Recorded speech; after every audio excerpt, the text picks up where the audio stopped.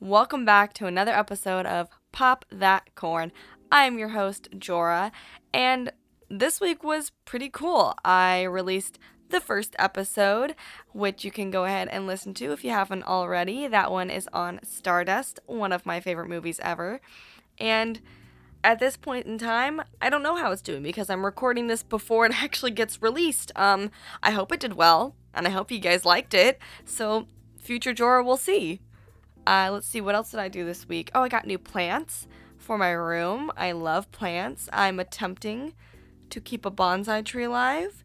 I'm really reading into it and learning about it. We're going to see how that goes. I finally got to replant some succulents into my painted pots I did. We're 1 week closer to Halloween and my birthday, actually. My birthday is next Thursday, the 22nd. I'm gonna be 22 on 22. Hashtag Taylor Swift, even though I wouldn't deem myself a Swiftie, but I like her music, so there you go. And then, of course, Halloween, and let me know what you guys are doing to keep the Halloween spirit this year. I know it's difficult with quarantine. We can't really go out and do anything, but we can stay indoors, and in a safe manner, you can socially distance with your friends and do something. I'm decorating my room. I'm watching scary TV shows, like Bly Manor just came out this week, The Haunting of Bly Manor on Netflix, and Charmed is also on Netflix, of course. I watch that every year. And, let me know what kind of movies that you guys are going to be watching. Whatever you consider your Halloween movie, let me know what it is so I can watch some new ones. I've watched The Addams Family, The Conjuring, the Halloween movies, Disney Halloween movies, As Above, So Below. Not sure if it's still on Netflix, but that one's pretty scary. I've been watching any Halloween stuff I can, so let me know what you guys are watching. And speaking of Halloween, this week's episode is on Coraline, which is definitely a Halloween movie. It's just one of my favorite movies, hands down, of all time, ever. And honestly, I really don't have enough merch for the amount that I love this movie. I tried to get one of those Coraline dolls at Target sold last year. My friend has one, and she said she got it there, and I went, and they didn't have any more. And then I've been looking this year, and I cannot find one that was as good as hers. If you guys can find one, let me know. I would really love one of those dolls. But the one with the button eyes, like it mimics the doll that she receives in the movie, that's what I'm looking for. So please let me know if you find one. Or if you make them on your own, like I'll support you. Small shops, love that.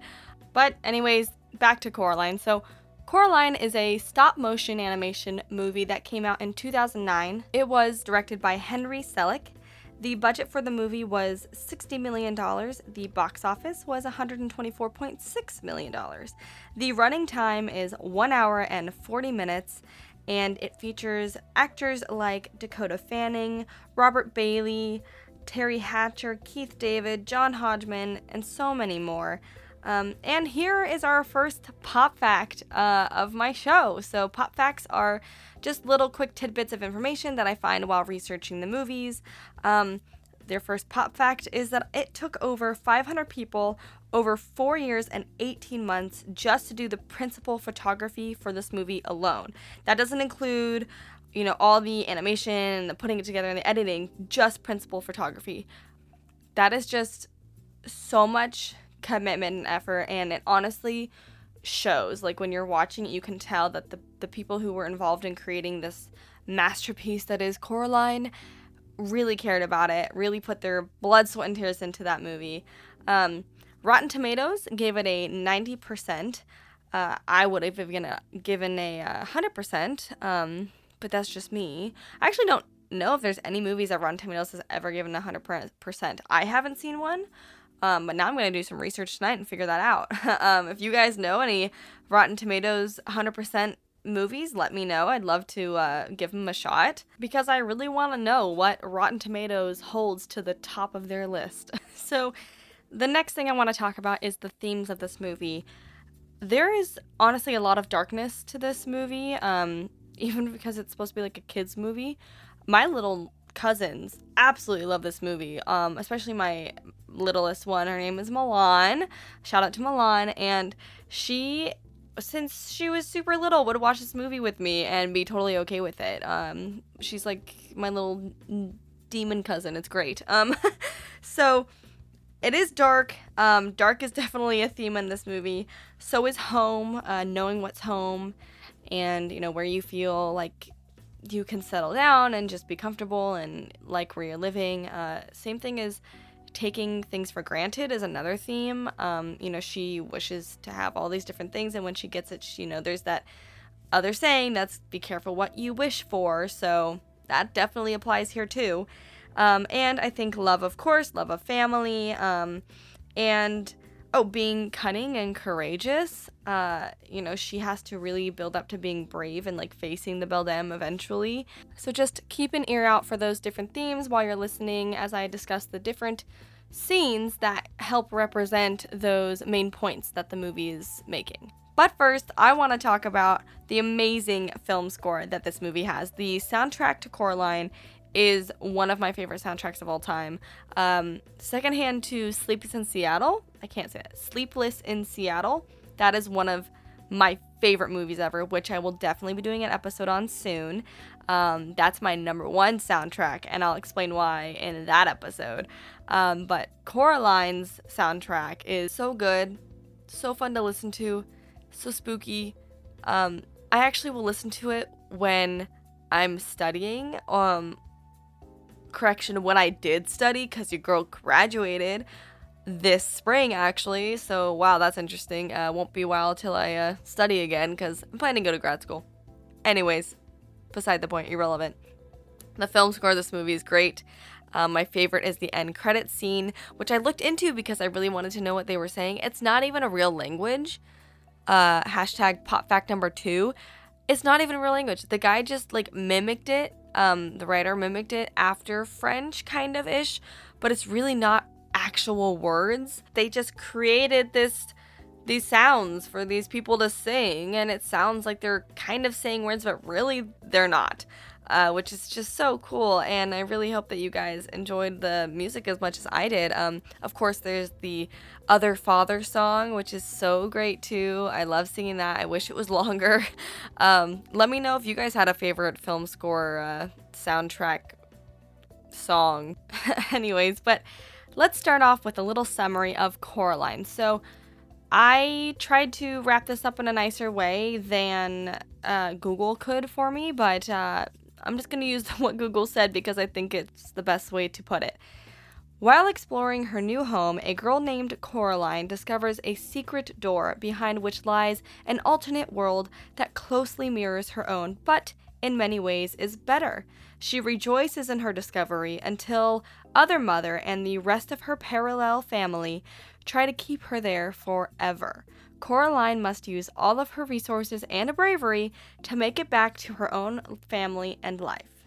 Once again, thank you, Google, for the great summary of Coraline. And now, the moment we've all been waiting for, time to start talking about Coraline.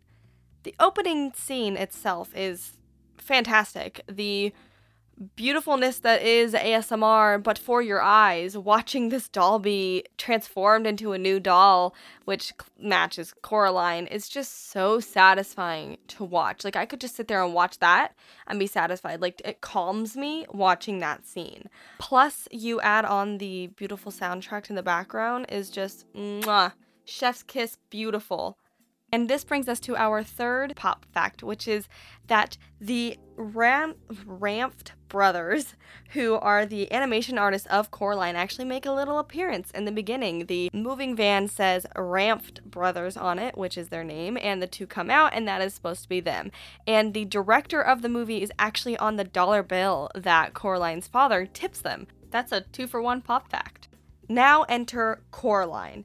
So Coraline obviously matches what the doll is wearing in the beginning that we saw. So we can already tell that there's going to be a connection between wherever that doll came from and Coraline. So she is at this new house. She's trying to like explore different things. She takes a dowsing rod to find water, which is used by water witches.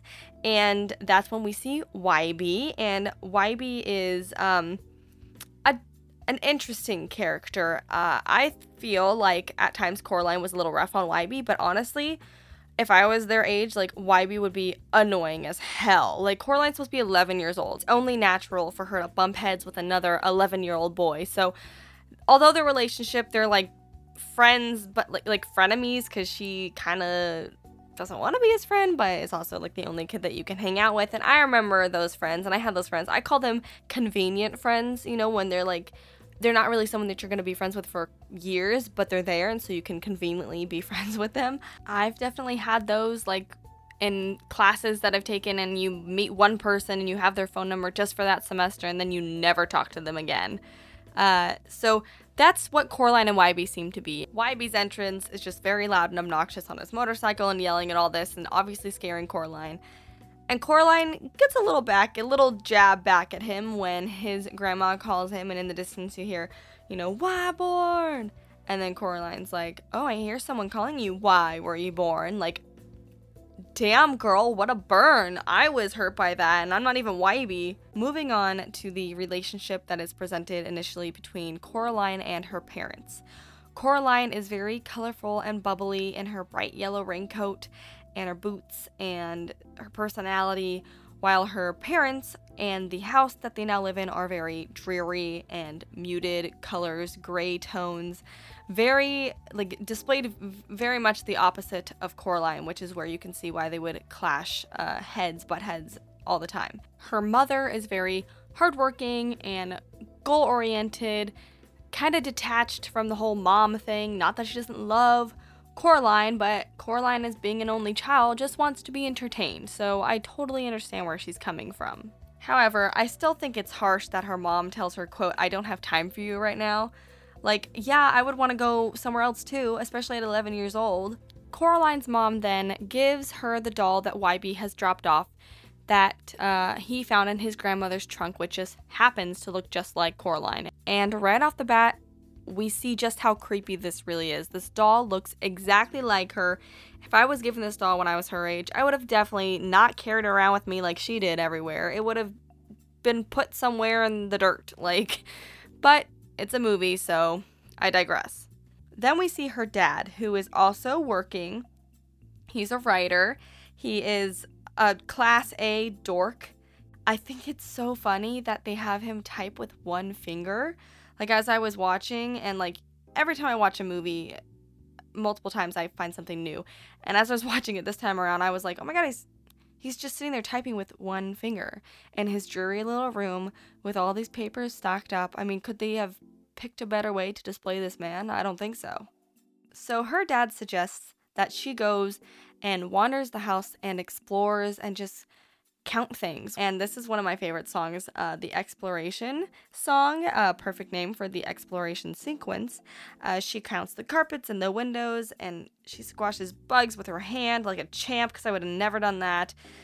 She goes into the furnace room and accidentally shuts off the lights, and then, you know, she's kind of having a little bit of fun with her surroundings. And we see that she has a snow globe collection, and then, like, randomly the doll just decides to move on its own. Now I know for a fact at 11 years old, if I saw a doll move on their own, no thank you, bye-bye, shred the doll, go away. That, I would have nightmares for days. But this bish just goes and, oh, there you are, where'd you go? You know, found you. What? No. So her mom and her make a deal that she'll stop bugging her if she opens this little door that she's found. Well, they open the door, and lo and behold, it's bricks. There's nothing there.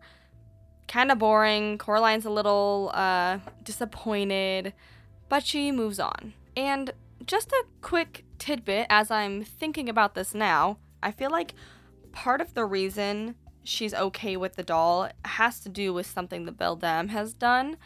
You know, it's like she uses the doll, right, to see everything. That's like her little windows to the other world kind of deal. You know, Coraline claims it's creepy, but, like, yet she takes it to dinner with her, and it sits next to her while she sleeps. Like, I feel like there's something definitely going on where, I don't know if she puts a little whatever magic on there for the child, but it definitely is drawing Coraline in without her noticing it. Now we're gonna move forward to when she actually goes into the other world.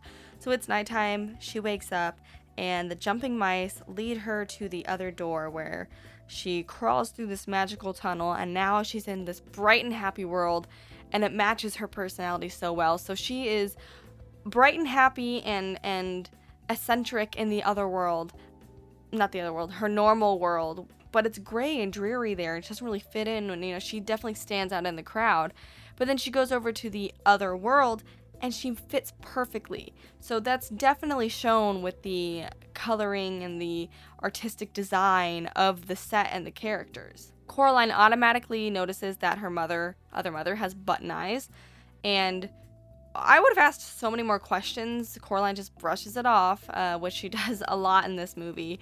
But we're gonna ignore that for the most part, otherwise I would be repeating myself on that point. She goes and gets the other father, who is now in his room where there's a piano, so he's totally different than the other world. Oh my gosh, not the other world.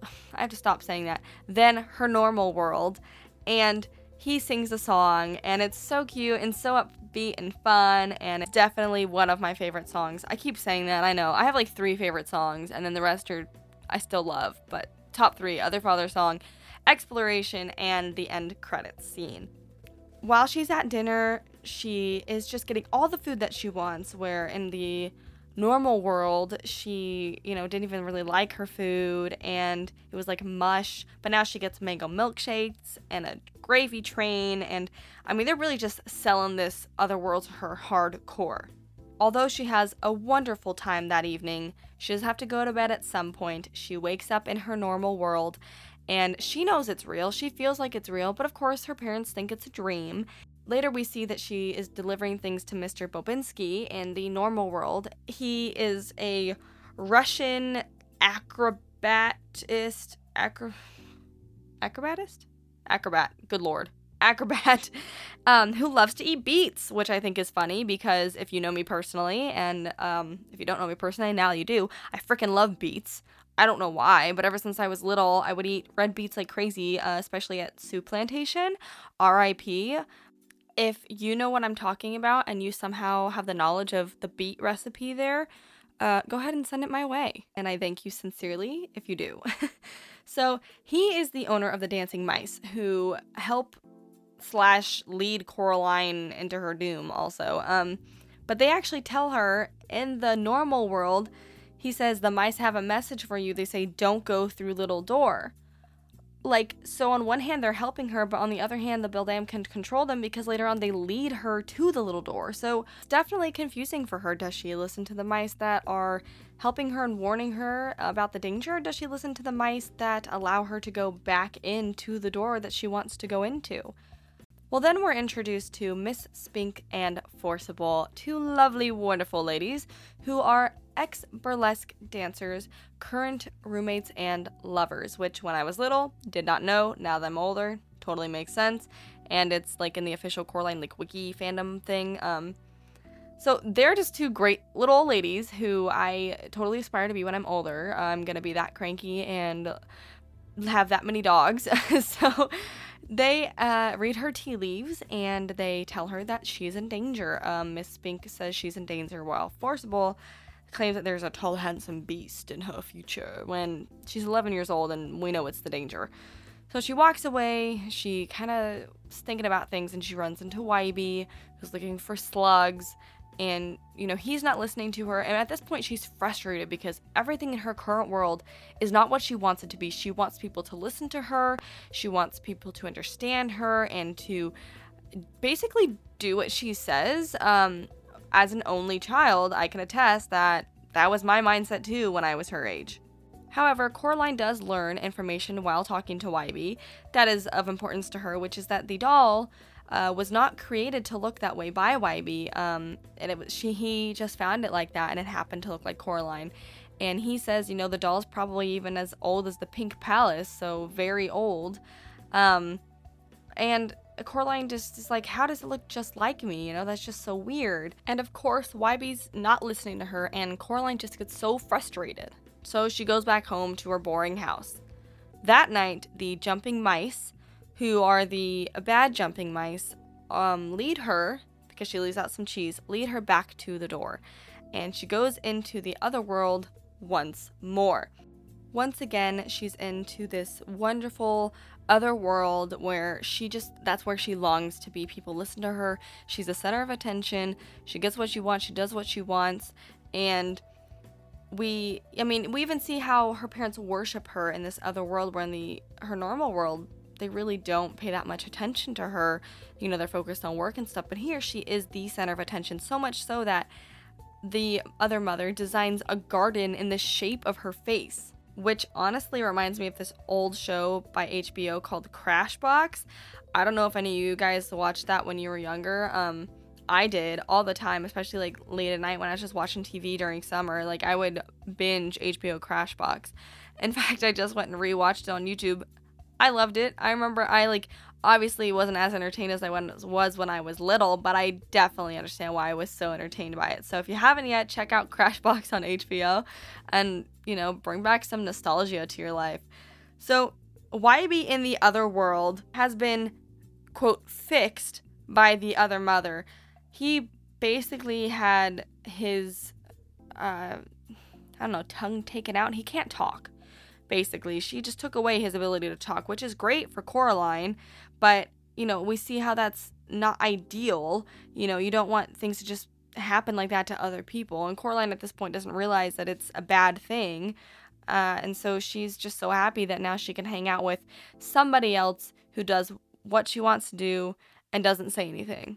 I've been there. That's relatable, especially as an only child. Or, I don't know, if you have siblings, let me know. Did you ever feel that way? Because I definitely was like, can I just have someone here to do what I want to do? Because I'm like all alone. So it totally makes sense. And the Beldam knows this, which is why she knows it's going to really bring in Coraline to this idea of finally staying there forever.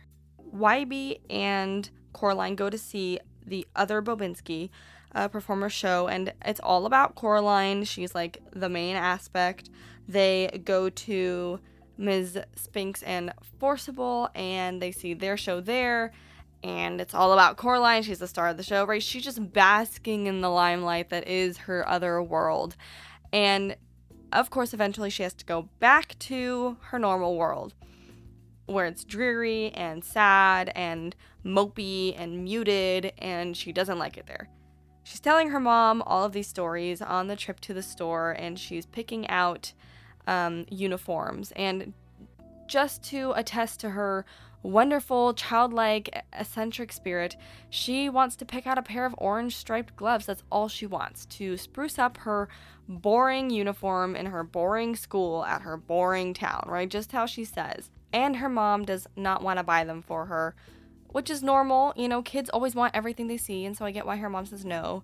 However, at the same time, I understand why Coraline is so upset, because she just wants to express herself and is unable to do so. However, in the very next part or time that she goes into the other world, she's given a whole new outfit with blue boots, which are beautiful. I definitely want a pair of those, and a starred jacket or sweater. And I'm gonna put it out there now. I am planning to dress up on Halloween with my boyfriend, and I think we're going to be Coraline and Wybie, and I'm really trying to find a pair of blue boots because this is the outfit that I want to do of hers. I don't know if it's going to be possible. If y'all got links to blue boots and startup jackets or sweaters, let me know. Anyways, so she goes in this other world, she gets a brand new outfit, boom, able to express herself. This other mother is giving her everything that she wants, everything that her mother will not give her. And although this sounds fantastic, we learn that it's really not all that it adds up to be, because the cat, who is the, quote, wuss-puss from before in the normal world, is telling Coraline how it really is. He's laying it on the line for her that, not everything is as it seems here. I wouldn't trust her. I mean, he doesn't say it outrightly, which is very annoying because, I wish he was more direct and not so cryptic, but he is attempting to help her. And then so Wybie and Coraline, after talking to the cat, go to see Miss Spinks and Forcible, and it's a great show. It's fantastic. The transformation into their better selves, showing that in the old world they're not as good or not as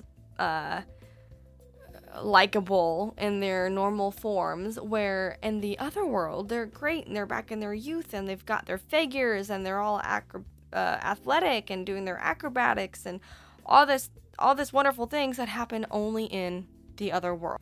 Wybie walks Coraline home, and Coraline goes to enter the house, and that's when we see Wybie, the other Wybie, frown, and he's sad, and he puts his arm on his hand to his arm, and he's kind of worried for Coraline. And the Beldam, aka the other mother, tells him to smile, don't frown, hint hint, nudge nudge.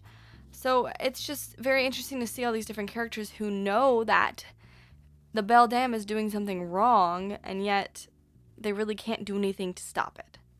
As Coraline enters the house, she is officially offered her button eyes, and the other mother presents it like it's this wonderful thing, while the other father mentions how it's so sharp you won't even feel a thing. And the other mother hits him, and Coraline is shocked and scared and confused, and she's like, okay, I gotta go back to bed.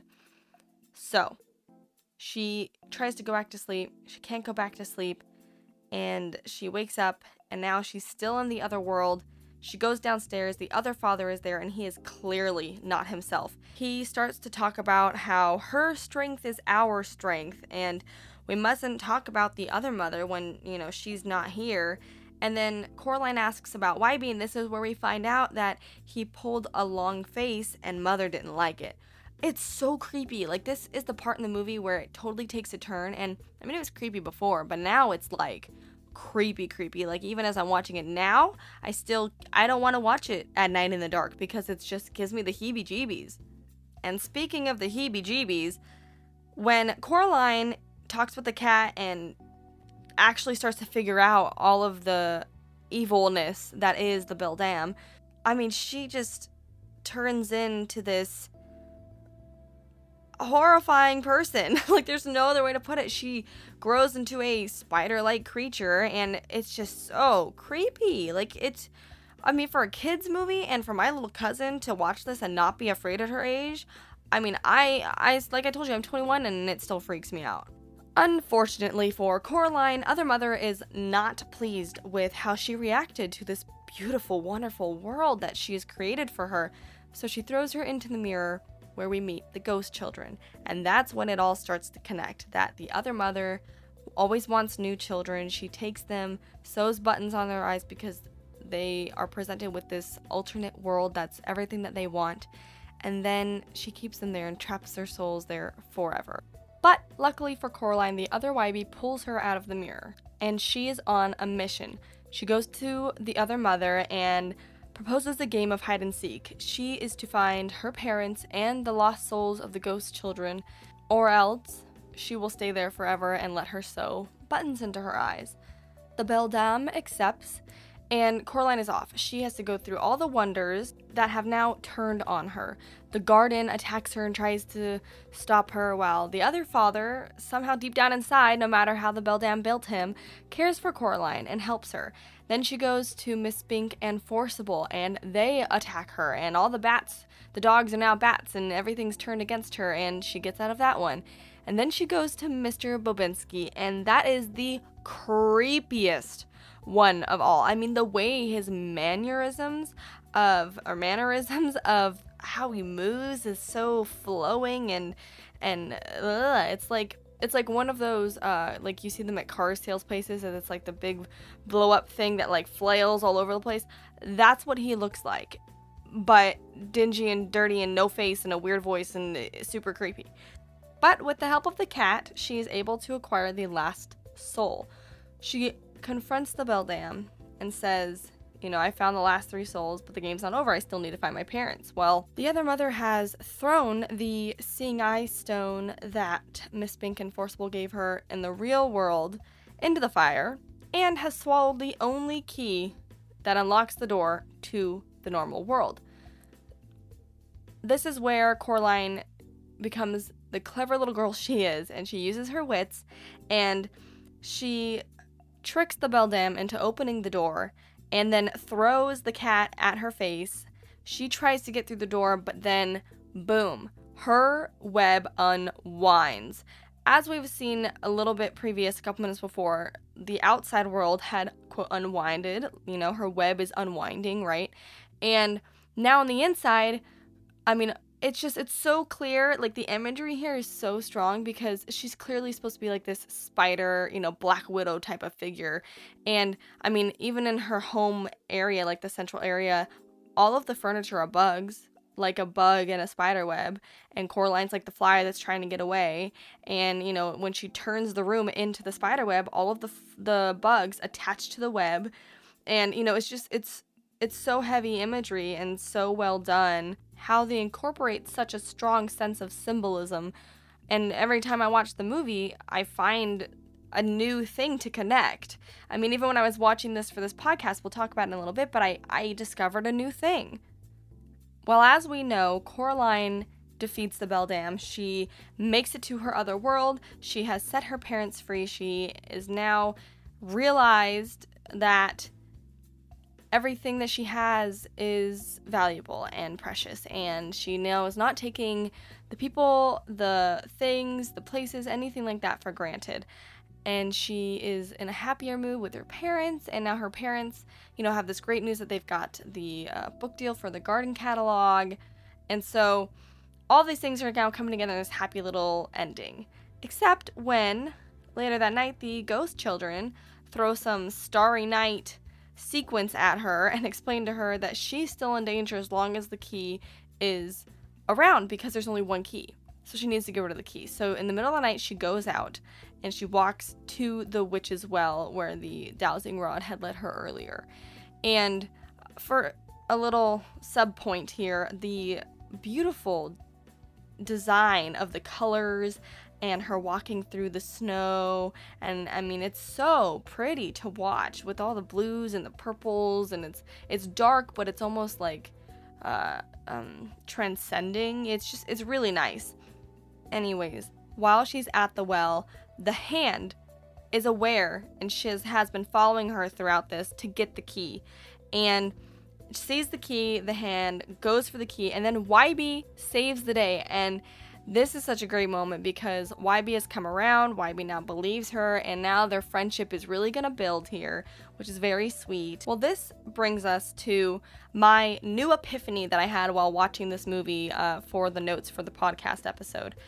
When Wybie and Coraline throw the key down the well, I don't know, I mean, I'm sure they did this on purpose, and I'm just now realizing it, but the image of the two of them throwing this down the well looks like the tunnel image of Coraline opening the door and looking down the tunnel to the other world.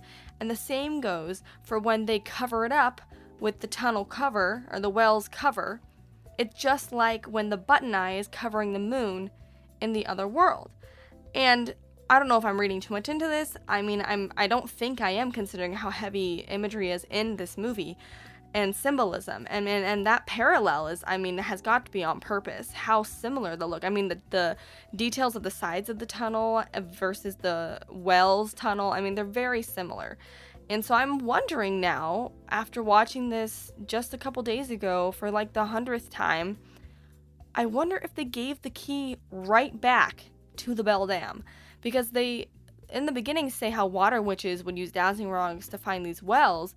And they say it was so deep, if you looked up, you could see the stars in the sky. So what if it's like some kind of like portal that almost takes you to the other world? And so they literally just delivered the key, wrapped up in a bow, right back to the other mother. I don't know about you guys. I feel like that's a possibility. I actually haven't read that theory before, so if you have read a theory or similar, let me know. I want to know what you guys think, because have you ever noticed that? Because I literally just noticed that, and I've seen that movie a dozen times. But like I said, every time I watch it, I learn something new. So after that, the next day, they have this great happy ending. They're planting flowers. Everyone in the Pink Palace is coming together.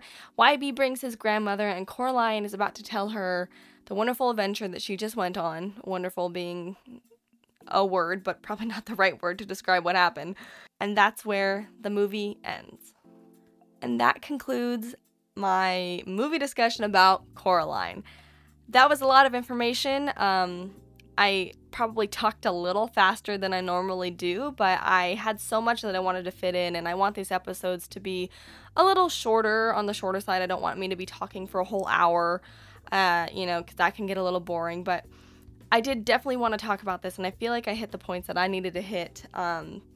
It was really hard to narrow them down. If you guys had any other ideas or theories involving, with the way the movie was presented or anything that I talked about today, please let me know. Twitter, Instagram, Facebook. I would love to interact with you guys, like I always say. My overall review of this movie is 10 out of 10, fantastic. Chef kiss, mwah, would recommend. It's so good. It's so much fun to watch. It's creepy, it's funny, it's cute, it's family friendly, but it also is good for adults. Overall, one of my top 10 movies, and I'm really glad that you guys got to watch it and then listened in. So like always, please remember to follow me on social media. You can find me on Instagram at Pop That Corn Podcast. You can find me on Twitter at Pop That Corn Pod, and on Facebook at Pop That Corn Podcast. And that is a closed group, so that everyone in the group has to be approved. You have to answer a couple of questions, and it's a very safe zone, no bullying, no harassment, anything like that, where we can just talk about movies together. So if you're a fan of the show, please go ahead and request to join it. Fill out the really simple questionnaire. And I'm now available on Apple Podcasts. So if you could please rate, review, and subscribe, that really is the best way to get the word out there and help spread the podcast and get more people listening. I'm also available on Anchor, Google Podcasts, Spotify, and a couple other places. You can see that in the link in my bio on my Instagram. I'm also working on a website, which will be up hopefully in the next couple of weeks here. It's hard to find the time with everything that I'm doing right now, but I will let you know as soon as that is up and running.